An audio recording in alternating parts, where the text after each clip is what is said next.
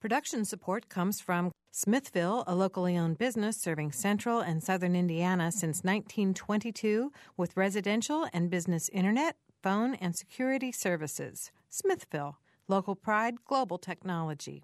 Information at smithville.net.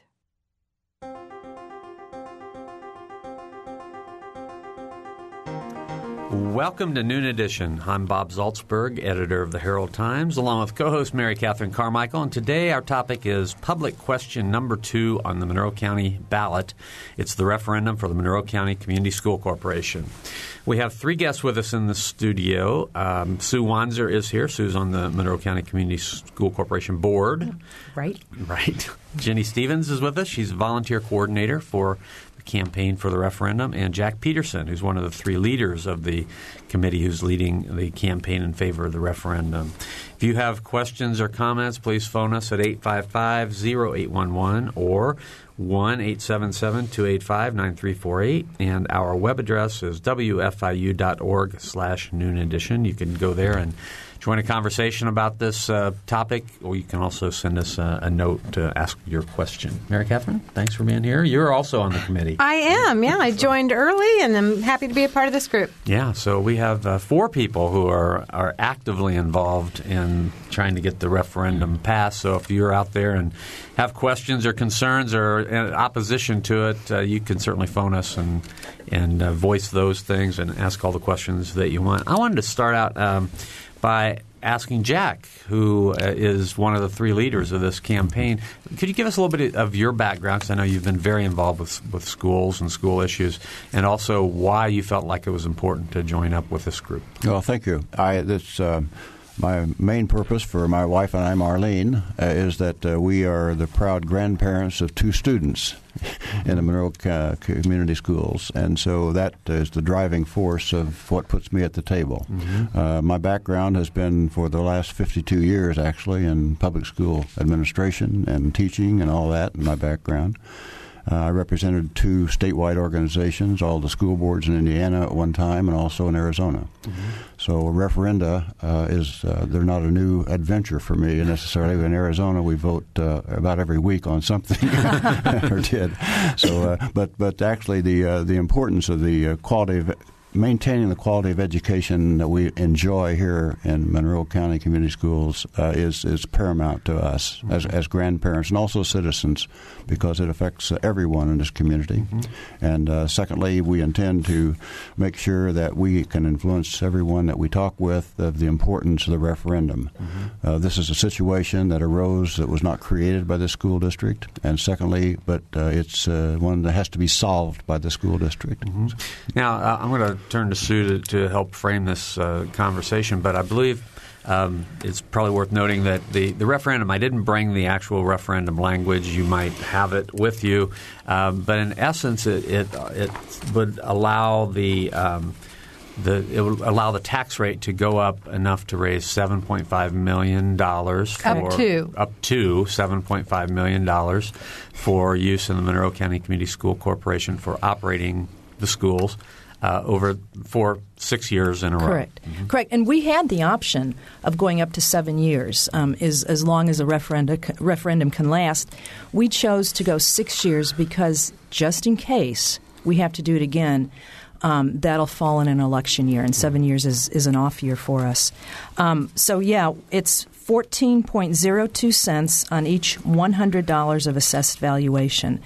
And Mary Catherine's right. It's up to, and the school board can make a determination each year if we're going to go for the total 14.02, or if it looks like state revenue is different for us in any one year, we can back off on that and ask for less. Mm-hmm. I think that's a key question for a lot of people who are out there, and that is, the amount of the shortfall last year was $5.8 million, mm-hmm. or that's what you cut from the budget. Yes. I have maybe an even slightly more specific question. I believe Tim Thrasher presented a budget to the board this week. Yes. It says the budget is $5.2 million less than last year's budget.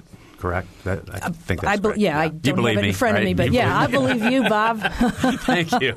And so, the question is now, and I know he also presented sort of a supplemental budget that had the $7.5 million if the referendum were to pass. Yes. So when I saw those two things, my question was, what's the process going forward? That is, he's developed a budget now for you to look at that would say, here's how we would spend the $7.5 million. As you said, you don't have to ask for $7.5 million. So what kind of how's the process? And this is for just this next year, our budget. So for this next year, we are going to be asking for the 14 cents. What's really interesting about the crafting of the budget, because this is new for us at MCCSC, we have to have that supplemental budget. So we have the one budget that we do every year, which has our 5 funds that the school board has to approve, and then a separate supplemental budget that's for the referendum, that if the referendum passes, it has line item by line item everything that will be spent with that money. So if the referendum doesn't pass, then that budget just goes away, and we just deal with the original budget. And just as a reminder for folks, this money is going into the general fund. It's not going into any of the other 4 funds, but the general fund, which is basically it's about 92% salaries for our staff and the rest equipment and supplies. So can you explain to people why you're able to – we just celebrated the grand opening of Fairview Elementary. Great question. Yeah, great thing yesterday. We're building a new bus garage, certainly both things that needed to happen. But can you explain to people why you can't just maybe put off building a school or build a smaller school? And that's a perfect question, Mary Catherine, because that's the kind of things that people are wondering. And it is confusing, the fact that we have these 5 little silos of money that can't transfer. And this is by statute. It's not the way that we set it up, but the way that the state set it up. So it's really state law tells you can't do that. Exactly. And for our capital projects fund, which is what we use for maintenance and then for some construction, that's all separate. And some of that's done through bonding. And we approve those budgets separately. And certainly we have hearings on that, and citizens are always invited to come comment on it. Now, in terms of Fairview, for anybody who's been in Fairview, as I know you have, the building had 5 or 7 additions on it. It certainly was not ADA compliant. It was not a safe, secure school in terms of the way we like to design schools where you have good eyesight and you can see what's going on. And the new school that was built, which actually ended up being cheaper than if we had tried to renovate the old building. And I think it was because it was in so many pieces added on. The new building is really being shared with the community. We built the facility specifically so that the community can use it as well. So it's more than just a school. And the bus garage, I have to tell you, if anybody had ever been in that bus garage, people couldn't get from one end of a bus to another because the garage was too small. They had to slide under the buses to get around the buses. So we did need something new. And I know people complain about, why'd you have to build a new garage with green this and green that and a rain barrel and this? We didn't have to do that, but it made sense as long as we were building a new garage to make it sustainable and to make it as cost-effective as possible. All right, our phone number is 855-0811, 1-877-285-9348, and our website is wfiu.org/noon edition. Sue, I've got a follow-up or two I want to ask you, but I do want to get Jenny on the air first and ask about your role as volunteer coordinator. What does that mean? I think it just means I was in the right place at the right time, and there was a need. And there was a lot of parent energy. People just wanted to say, maybe we can do this. And we started out with an idea on Monday, and by Wednesday we had kind of established our headquarters through some begging and pleading and had some approval to print some materials. And by that Friday, we had 24 parents that had been in and out, and we had canvas packets going out that weekend. So it was quite a heroic effort by a terrific group of volunteer parents. Jenny has a gift for humility. So she's done a great job. Yeah. Okay. It's been fun. We have a phone call already. Let's go to Daryl on the phone. Daryl? Hey, Bob. Hey, Daryl. When we're going around and talking about the referendum and trying to get people behind it, one of the questions that keeps coming up has to focus around administration salaries. And I know this is something that the school board has addressed year after year after year, but I was wondering if you could talk about how much the administration salaries make up the general fund and talk a little bit about the importance of actually extending those contracts to keep good people in place. That's a great question, Daryl. Thanks for bringing that up. Thank you, Daryl. And thanks, Daryl, for calling in. This is a great point, and that's one of the big complaints. Our salaries for administrators are about 5% of our general fund budget. I know people look at administration in any kind of an organization. I don't care whether it's an IU or the hospital or MCCSC or anything, and they always think you're too top-heavy at the top with too many administrators. Our administrative salary is probably in the lower half if we look statewide of what we're paying our administrators, so we're not overblown in that. We're certainly not overblown with the numbers. No teacher can do their job effectively without the administrators who are there for that support. I was in Summit on Monday. A little kid came to the front desk because he was having trouble with an assignment because the classes are overcrowded, we don't have enough assistants, we don't have enough aides. So guess who helped him? The principal. The principal came out of his office and helped him with his assignment. There's just no way that we can operate a school with everything that has to happen, whether it's a discipline, case conferences for special needs students, visitors, parent involvement, facilities, developing curriculum. All of that needs that administrative support. My gosh, if the teachers had to do it, they really, really would never have the time to spend in their classroom, which is where we want our teachers. Mm-hmm. So I think that's a great question, and I do think it's something that we need to talk about over and over again, and that we really don't have an overbloated salary for administration. So be sure and touch on the point, because Daryl makes a good point that people are asking about the contracts that were extended recently. Yeah. And that was a handful of our administrators, and I will personally support that decision that we made. It was 15 people out of our central administration whom I do not think we could run our school corporation without. We couldn't run our school corporation without Tim Thrasher. Everybody knows Tim Thrasher. Or without his assistant comptroller. It was HR and assistant HR. It was our planning person. It was our facilities person. It was our special ed director and our assistant special ed director. People who we just could not get along without, and we wanted to provide some stability in a time when with all of this funding question and what are we going to do and how are we going to manage, we wanted to ensure that we had some stability there to support and guide the school corporation. And they made a trade-off as well, isn't that right? Well, they don't have a salary increase. So for 3 years? Yeah. So, and also, aren't there expenses involved in hiring a new person for any of those upper administration positions? Usually what we find out, and I think a lot of organizations find this out, when somebody leaves in an upper level, to replace them, you end up paying more because of the way that inflation has gone or because you want to keep up. And if we want to hire the best and the brightest, we have to pay a salary comparable to what other school corporations are paying. So that's exactly right. We save in the end, and we get to keep some really, really good people. All right.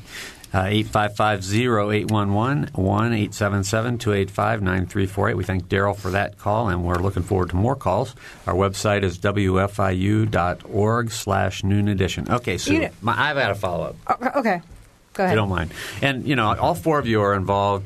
I'm more I'm the more neutral observer, so to speak, the journalist today. So I might sound like I won't sound like an opponent, but I'm going to ask hopefully some difficult questions. Challenges. And the one question that comes to my mind is, you've said over and over again, if we don't need the money in the future, we'll ask for less. Tim just put out a budget that's $5.2 million less than a year ago, yet you're asking for $7.5 million this year, which means you're asking the taxpayers to fund a budget that's $2.3 million more than last year's budget. Why should taxpayers support that? That's a big increase. Well, and a lot of this, remember, is estimates. And while Tim Thrasher is really good, I don't know what kind of crystal ball he has, and Tim's pretty good, but it all depends on property valuation, what's going to happen with the state in terms of funding. So a lot of this is estimates. So we are building in just a little bit extra. What we're hearing from the state, for instance, what we're hearing from the state is not to make any decisions, especially about federal stimulus money, until after the legislature meets, because we don't know what's going to happen with money, and we don't know what they're going to be giving us in terms of money.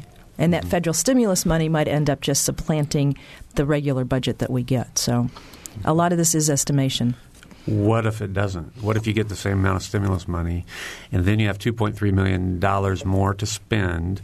Won't that become sort of a structural budget that would be very difficult to back off of in the future? Oh, I don't know. I don't think so. When we say if we don't need the money, we're not going to levy that 14 cents, I think we're very serious about that, and we'll take that recommendation from our administrators. And it really is hard to tell, to look out to the future. 2 years ago, we didn't know we would be here. Mm-hmm. So we're trying to be as safe as we can, yet as reasonable as we can be as well. Okay. I'm really glad you brought up the topic of the stimulus money, because I think there is a perception in some people's minds that the stimulus money is going to come in and save the day. Right. And that, really, why do we need to do this tax increase? We've got this stimulus money coming in. Exactly. Right. And I that makes perfect sense to a whole lot of people. And what we think it's going to be is $1.9 million. But the superintendent of public instruction for Indiana is the one who has said wait until after the legislature meets. Because they haven't made a decision exactly how they're going to make the distribution. So there is a chance that, let's say, instead of $50 million, they're going to take $1.9 million away and supplant that with the federal money, which is what we're concerned with and what we're hoping won't happen, but what could very well happen, so that we're not going to benefit from the federal stimulus money. So that stimulus money actually goes to the state coffers that the legislature controls. So to count on that $1.9 million would be, in essence, counting your chickens before they're hatched. Exactly, especially after what Dr. Bennett has said now about waiting until after the legislature meets. So, and it's a one-time payment. The decision was made back in September that this stimulus money would come to the states, but we don't have any of that funding yet. But it's a one-time funding, and so it'll only work for 1 year. So we are waiting to see if it's going to be over and above our regular budget, or if it's just going to be built into our budget. This has been kind of a love fest. I hope someone will call in who really has some concerns about this, so we can talk about those. Well, I'm trying not to be so much of a love fest. I still am looking for a better answer to the question I have. Okay. And that is, if the budget, you cut $5.8 million last year. The new budget says this is going to be $5.2 million less than last year's budget. So that's $11 million down total, right? Is that what you're saying? No. I'm saying it's like $5.2 million down, right? And that number, and again, right. Bob, I don't have that or with me. So well, yeah, 5.5. Let's say 5.5. Let's even say, for the sake of argument, $6 million down. So $6 million down you're budgeting, but you're asking for $7.5 million more in the referendum. Right. And you've said in the future you might not ask for that much, but this year you are going to ask for $7.5 million more. So that will if it passes, that will give you $1.5 million more than you were otherwise budgeting for. So how are you going to spend that? And part of it money? is we just don't have anything in our cash reserves and our cash flow. That has, I think the state recommends, and Jack might know this better than I probably, that you have 8% or 10% of your budget in your cash reserves, and we just have not had that. I think we've been to 2%, and Tim Thrasher's tried to get us to 4%. And I think we are trying to build some of that up so that we have that money so that we can make payments when we have to make payments. Okay. So trying to exercise some fiscal responsibility. Well, I hope, yeah. Okay. Thank you. Thanks. Jack, I wanted to turn back to you because you've, as you said, 52 years in the school corporation in administration and leadership. Can you sort of evaluate the times that we're in? The funding issues. This is not just a Monroe County Community School Corporation issue. It's an issue throughout the state. Do you think? Would you classify it as a crisis or as a little blip, as a minor problem? How would you characterize Well, it? I guess to summarize before I answer your question is that I have never seen it quite this bad before in terms of the crisis for public schools. Two things have happened recently which is completely foreign to the American uniqueness of public education, which depends on every citizen in the community and every taxpayer in the community funding the programs for children. That's been with us for over 200 years. Having said that, is that the stable tax of the property taxes have always been the stable tax that has been a guarantee that our children would be protected in spite of what kind of economic conditions are concerned, which we have just experienced the last 2 or 3 years. I do not understand, quote, the wisdom of the state legislature in the general fund of schools to have removed the property tax stabilizer from that fund and put it completely at the mercy of economically sensitive taxes like income taxes, sales taxes, because they're economically sensitive to whatever happens in the culture. So the point is that they've taken away the most stable tax that could have ever been supporting our children. And that's been one issue. The second issue was the major cut that was arbitrarily taken by the state of $300 million, shorting our school districts. They had been promised that money through state legislative action. So those two pieces right there, in my opinion, are different than the other shortages I remember in my 50 years in this business. I was superintendent of schools at the time when we got a notice in January one time that we would not get our February checks. The reason for that sometimes from the state level is because the state cannot borrow money under our Constitution, obviously. And so, but the school district can. So if the state has a problem and needs to support itself on the backs of the public schools then can go out and borrow the money, but the taxpayers have to pay interest on that money. So those maneuvers have been done in the past to do temporary kinds of things.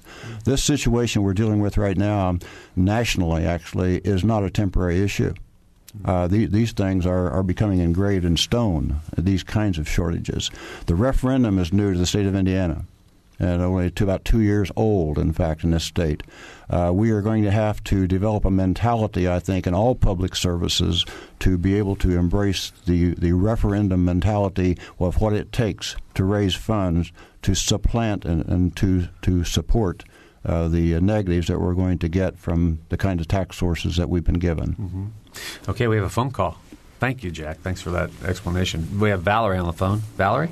Yeah, you asked for someone to disturb the love fest, and I guess I'm that caller, and hopefully some other callers will call in also. I guess I was a little bit taken aback that all of the people on your panel today are pro-referendum, because there's another side to this story, and I don't even know where to start, but there are some basic concepts here I'd like to point out. One relating to the gentleman who just pointed out that this is all unprecedented in terms of stability of funding and all that. Well, my personal opinion is that this is not just a blip and we're all going to recover. My opinion is that, this is the result of 30 or 40 years of deregulation and globalization, and I think we've heard the term the new normal, and I personally believe that there is a new normal and that we all need to adjust to it. And the thing that really bothers me is, and I guess I'd have to call it fear-mongering, that somehow or other educators think that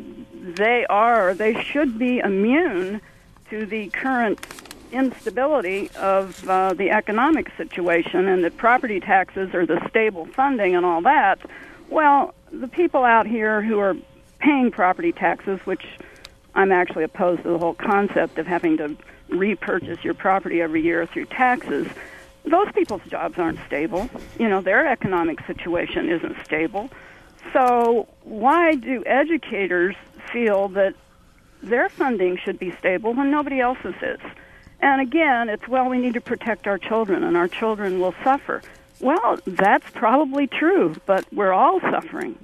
And I would like to see some of these educators seize the moment and use this as, a teaching moment that this is what happens when you allow transnational corporations to take over your economy and all the decent paid and manufacturing jobs are shipped to Mexico and other places. There's a much bigger picture here that nobody seems to be addressing, and, maybe it's time to teach our kids, what's happening in the world. And I'm going to get off here because I'm sure I'm going to get a whole bunch of flack. Well, I don't know if it's going to be flack, but I think you'll get some reaction. Valerie, it's a good question. I think Valerie says what a lot of people are saying or what a lot of people are thinking. I certainly understand the point that everybody is taking a cut, everybody's taking a hit. So why shouldn't educators? And I would point out that in many ways, education has taken a hit for years because we haven't even kept up with the cost of inflation many times. But if education takes the same hit that everyone else does, that means we have overcrowded classrooms, we have fewer teachers, we have fewer programs, we don't have our ECAs, which are such a great learning experience for our kids. And so what happens to our kids? We have kids who don't finish school. We have kids who don't have adequate reading and writing skills. We have kids who don't have problem-solving and decision-making skills. And then that's what costs society further down the road because they're not functioning well in the society. They're using our juvenile detention centers, our jails. It costs people more money down the road not to educate. So sure, we could take the cut that everybody else is taking. We could take more of a hit. But my fear is that, and we might not see it next year, but 10 years down the road, 15 years down the road, it will end up costing us more. Mm-hmm. So this really is an investment, I think, to save us money later on. Well, I always go back to the fact that they base the number of prisons they're going to build on third-grade reading scores. Exactly. And that's exactly true, Mary Catherine. And it takes a lot less time to educate someone than it does to incarcerate them indefinitely. Exactly. Jenny, Jack, reaction to what Valerie said? Yeah, I would like to offer something up. I think, for Bloomington in particular, we're talking about the quality of our life locally. This is a local issue. Mm-hmm. And in any civilization, you want certain things to exist. You want your parks, you want quality of life issues, you want your roads to be in good conditions, you want to have police, ambulance, fire services available. Well, you also want a good education. IU is an educating facility here. We have a lot of people. We're trying to attract faculty here. We're trying to attract business here. We have a lot of science communities. People look at schools when they come here, and we have we just have a great school system here. If you compare our test scores, we're really at the top in the state, and we really want to continue that. And I'm hearing a lot of information at headquarters about kind of the horror stories, and I know people aren't knowing this, but 36 kids at Grandview in a 6th grade classroom, kids that are sitting on the floor. My son is in a class with 37 kids. There's 30 computers. It's a computer-based class. Study halls of 65 to 80 kids, a beginning band of 50 children in a beginning band where the band director has set out, is there any parent out here who could come in and help? So this is not a quality education for our children, and I believe that our current administration didn't cause this situation to happen. I think we are part of the solution, and I'm really hoping that Bloomington understands that this is really fundamentally a question of what Bloomington wants to do. All right, we've run out of time for our first half hour, rather, I should say. We're actually running a little late. So I want to, again, remind you that we have 3 guests talking about the Monroe County Community School Corporation's referendum on the ballot. Sue Wanzer from the school board's here, Jack Peterson, who's one of the 3 leaders of the committee that's leading the campaign, and Jenny Stevens, the volunteer coordinator. If you have questions or comments, please get to us after the break. You're listening to Noon Edition.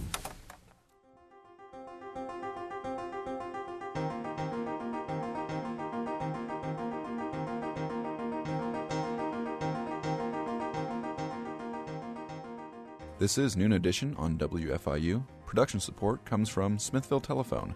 Information at smithville.net. You can take WFIU programs with you by downloading our podcast directly to your computer, iPod, or portable player. Programs like Noon Edition, Ask the Mayor, and Harmonia, or short features like Kinsey Confidential, the Ether Game musical mini-quiz, as well as play and opera reviews are all available on demand. Find out more at WFIU.org. And have you heard WFIU's news features? On Fridays, the WFIU News Team brings you expanded and in-depth reports on topics affecting South Central Indiana. Listen at 11:33 a.m., 11:55 a.m., and 5:45 p.m. to catch that day's feature. They're also archived on our website, WFIU.org.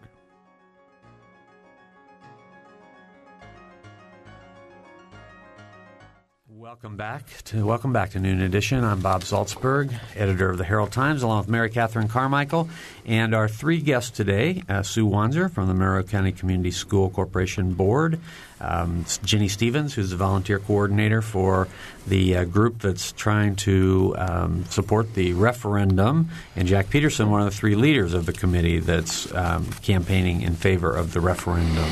You can join us by calling 855-0811 in Bloomington or Monroe County, 1-877-285-9348 if you're outside of Monroe County, and also you can go to our website, wfiu.org/noon edition. Now, Valerie called before the break. She was talking about whether there's just a new normal and how educators why should they believe they're immune to the new normal. And we were getting some response to that. And, Jack, I think you had some things you wanted to say. Oh, just a comment or two. I feel as a taxpayer that I get the best value for my tax dollar in the local taxes, including property taxes, than any other source of revenue that I contribute to. And I think that that's something that escapes several people. And I don't think I'm alone, really, in that field. You get good quality services from the civil city, the county, and those other local taxes that we pay. So I very seldom ever begrudge the dollars that I pay in a property tax or a local tax of any kind. The second thing is that the reason that teachers, quote, will support this, and us educators, labeled educators at this table, support this kind of a movement, is because we represent some little people that can't speak for themselves.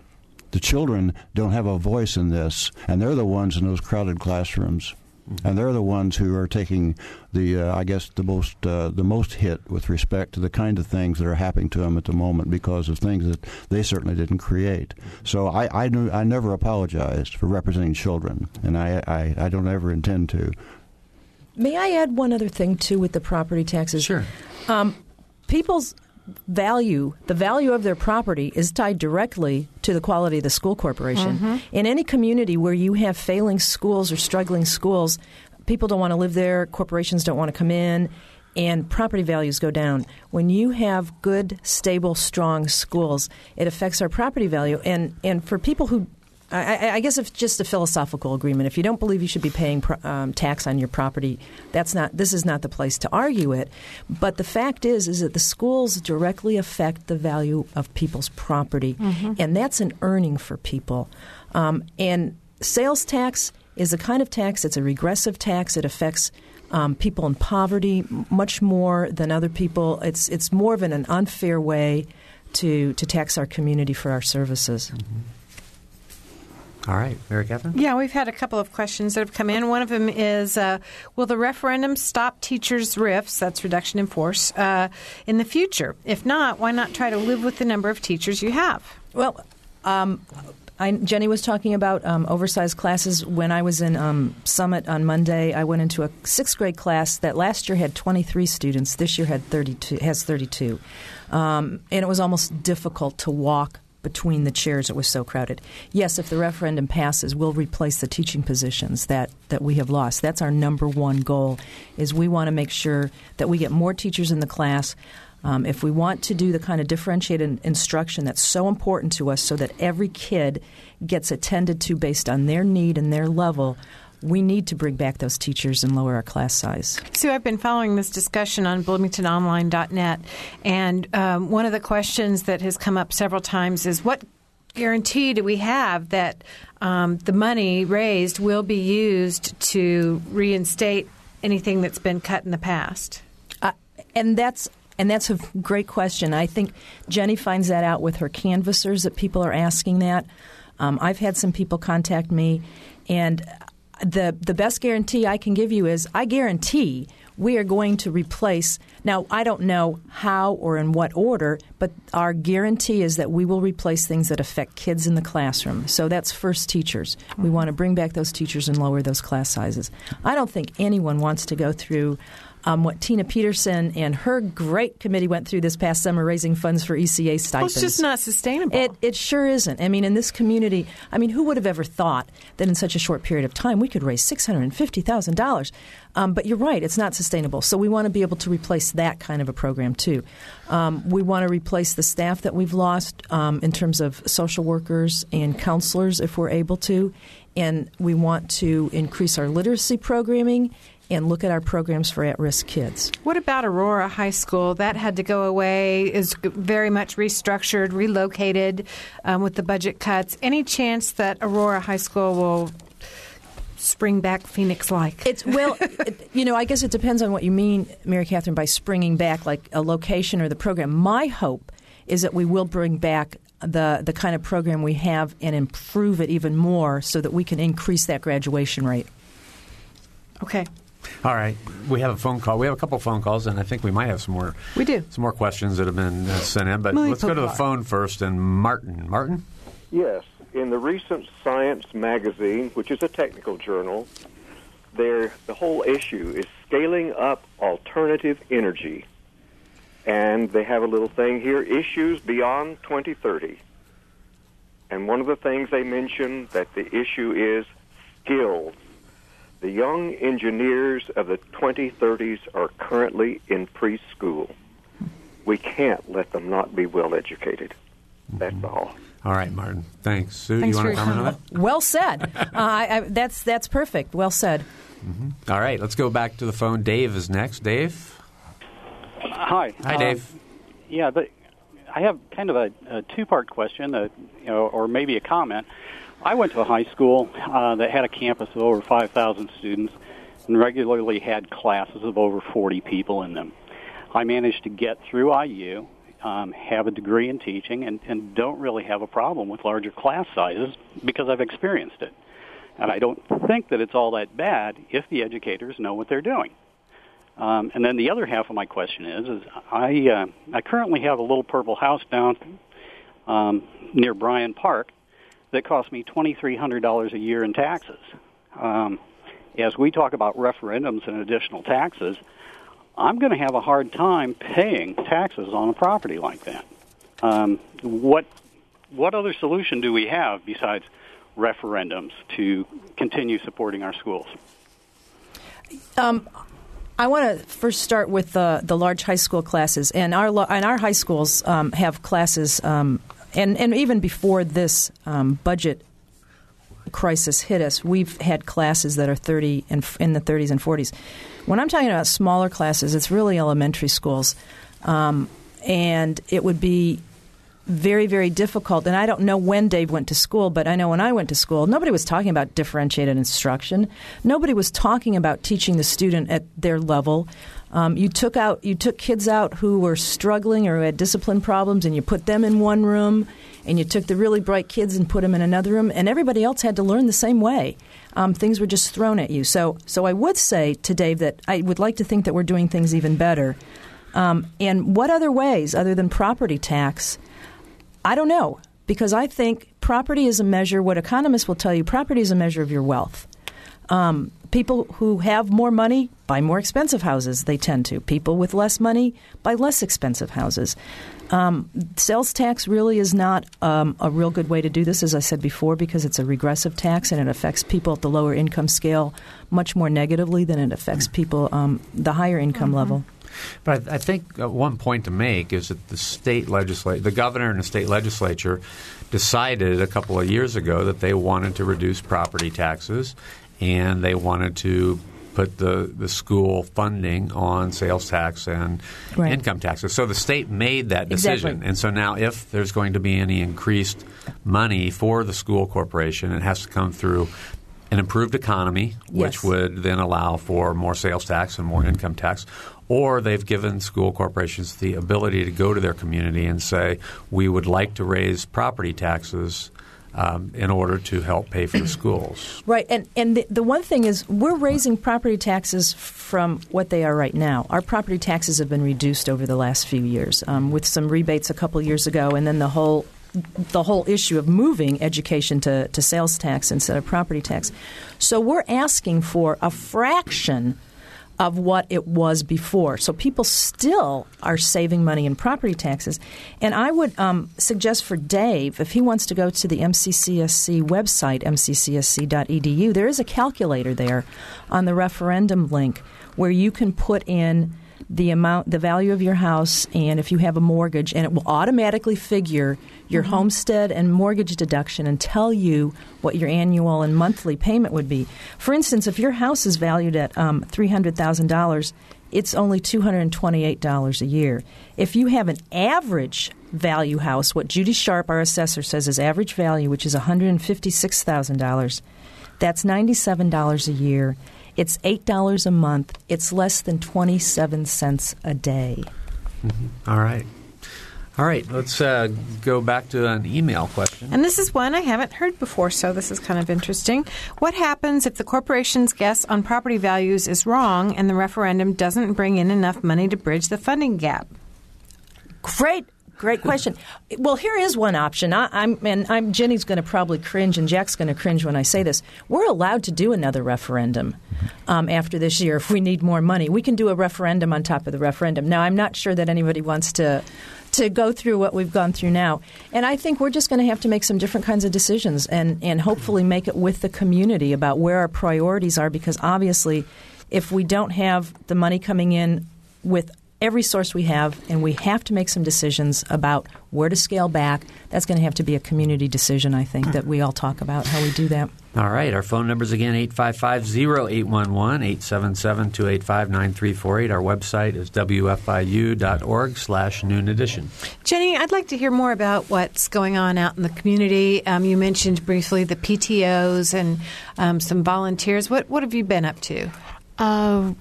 Well, mainly we've been up to making canvas packets, and now we're making phone lists, and we just are recruiting volunteers heavily.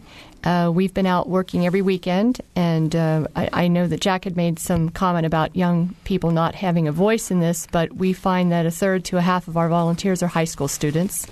And had one come to my door. Yep, they're very passionate about this. They're very involved. They want to work the polls, and so we're excited about that. We're talking to some of the local government teachers about how they would be released from class, because apparently this is something that they are allowed to do.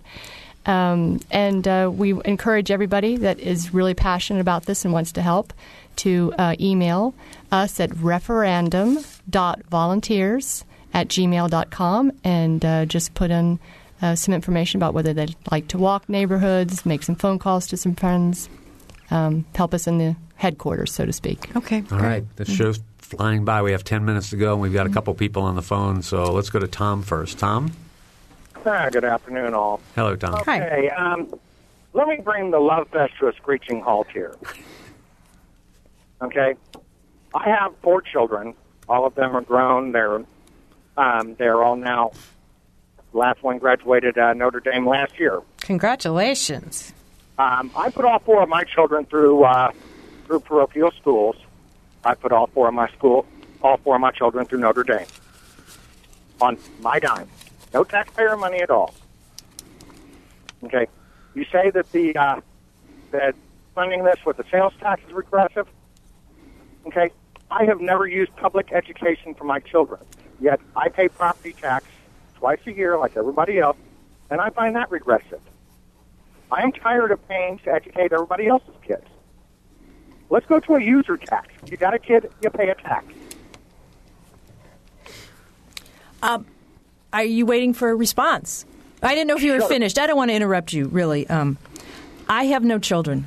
I have no children in school. I've never had a child. I believe that education is the foundation of a democracy and of a free society, and by providing that kind of strong education, it's our responsibility to do it. And somebody paid for me to go to school, and I just know it's a measure. It's a measure of the quality of life in our community, and it's an investment so that we have the kind of community that we all want to live in. And Tom, you said as a measure we get what we pay for. You're right. You're exactly right. We do get what we pay for, I paid out the nose, worked 2 jobs for over 25 years. Well, and I understand, because I have no children, and I've paid property taxes wherever I've lived, and I've paid for the school corporations as well. And certainly, Tom, that was a choice that you made. Yes, it was. Well, Tom, congratulations on what you've done, and I appreciate your comments, because I think they're certainly very valid comments, and we appreciate your position. Thank you. All right, thanks. We have to go to the next caller, and it's Janet. Janet? Hello, Janet. Are you there? Yeah. I have a question about the Aurora kids being moved into the Broadview Learning Center, and I was told yesterday that the kids who started in Aurora are going to be grandfathered through the rest of the 4 years, but any incoming new students can't be included until their junior year. Is that correct? Boy, I wish I knew the answer to that. I really don't. I will try to find out that answer for you. If you want to contact me through through the school corporation. Okay. I really have not heard that. What I do know is that we're trying to secure some grant funding and do some things to make Aurora even more effective than it was before. That was certainly a great place and a great environment for those kids. But we want to increase the graduation rate, though. So I'm sorry that I don't have that information for you, but I can certainly try to check that out for you. Janet, that's a great question. Those kids are really important to so many of us in this community. Janet, I know, and it sounds to me, if it is true, it's a cost-cutting measure because of all these cuts, and that just really bothers me that those students are kind of being left, just being left. Yeah, and I certainly understand that, and that we don't want to do that. We really don't. No. All right. Well, thank you very much. Thanks, all right, Janet. You're welcome, Thanks Janet. a lot for the call. I think hopefully our story was accurate when we did a story on the new program that did say that it focuses on the older kids instead of the freshmen and sophomores. But okay. We had another person who called and mentioned that really we're all paying into each other's Social Security, and so that's not terribly different than paying for everybody's education. Right. Well, and we also pay for people's medical costs when people are uninsured and go to the hospital. So there's a lot of things that we all pay for and share, and that's what a community part of being means. a citizen. Right. Those are reactions to Tom's call. All right. Again, 855-0811, 1-877-285-9348. We've got about 5 minutes to go. Jack, you've had experience with various referendums in Arizona and Indiana, and I guess I wanted to ask you how you think this one is going, and what's the reaction that you've heard? And Jenny, same to you. What's the reaction you've heard when you've gone out and talked to people? Well, I think Monroe County School Corporation has a lot to be proud of right at the moment. In Arizona, they're geared for this. They've been through this for years and years and years. The difference is that in this particular situation, the school board made a decision in July for a November the 2nd election. In Arizona, it's continuous, basically, on preparation. But basically, 12 months is a reasonable time to really put something together. And we have had a little over 60 days, actually, to really focus on this issue. I have been astounded and so pleased to be a part of this community to see the people who have endorsed, the people who have activated themselves, and the volunteers that have come forward. And it's just been a great thing to watch. It's probably worth noting some of the endorsements. Can you recall? I know the Chamber of Commerce endorsed the... Yeah, and the City Council had one of the most outstanding resolutions, I think, that I've read in my time with referenda. And they were County Council, the Labor Council, Jobs for Justice. The list goes on. Mm-hmm. Yeah, I think there's something really... I think it must be magical or mystical when you get the BEDC and the Chamber and the Bloomington City Council and the County Council and the League of Women Voters and Labor all agreeing on something. That doesn't happen too often here. We have a couple of phone calls. Now, Mary Catherine, stop laughing. We have a couple of phone calls we're going to try to get to in the last 3 or 4 minutes. Stan, you're on. Hello, Stan. Hi. I listened to the caller who very clearly was able to put his children through college and on his own, but I couldn't help being struck by what seemed to be an absence of understanding that in a democracy we all support all of us, and without an educated class of kids coming up, our future is likely to be more selfish and more mean. I just don't understand why a man of his age, who would have been eligible for the draft, for example, wouldn't have assumed that it was his duty toward the country to serve.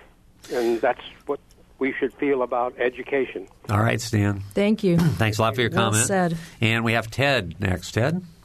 Yeah, I wanted to say that after hearing many, like our president speaking about how the importance of education and our governor, why nobody ever says anything about requiring the kids to go 2 years more. Everybody I know that that's a money issue, but for example, going 14 years to school, then our kids would be equipped to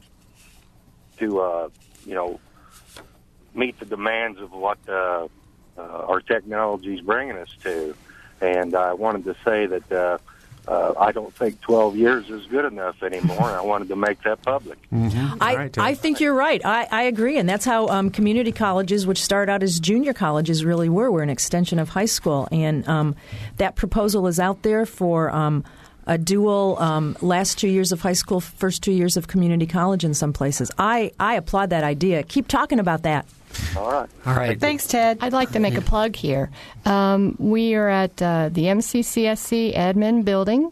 This is our canvassing referendum headquarters. We will be there this weekend from 9:30 to 6 on Saturday, 1:30 to 6 on Sunday, and during the week we are there from 10 to 4:30. If you want T-shirts, if you want signs, if you want buttons, if you want help in any way. There's a charge for those. Please come and find there. $10 for the signs, $10 for the T-shirts, and buttons are $1. Okay, Jack, 30 seconds. I would just offer that extending the school suggestion of this last caller is admirable, that attitude. I'm an advocate of early childhood education. And I think that we ought to be expanding it on the front end as well to prepare, have these children that are ready to begin learning when they hit kindergarten. And that's going on in a lot of districts. Indiana doesn't even recognize the kindergarten, a full-time kindergarten. And all those things have to be paid for. Right, we that's are, correct. We are out of Very time. good. I want to thank our guests today, Sue Wanzer and Jenny Stevens, and Jack Peterson for being here, for Mary Catherine Carmichael, producer Dan Goldblatt, and engineer Mike Pashkash. I'm Bob Zaltzberg. Thanks for listening.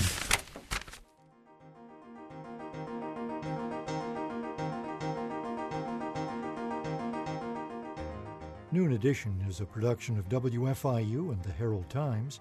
A podcast of this and other WFIU programs is available at WFIU.org. Production support comes from Smithville, a locally owned business serving central and southern Indiana since 1922 with residential and business internet, voice, and security services. Smithville, local pride, global technology. Information at smithville.net.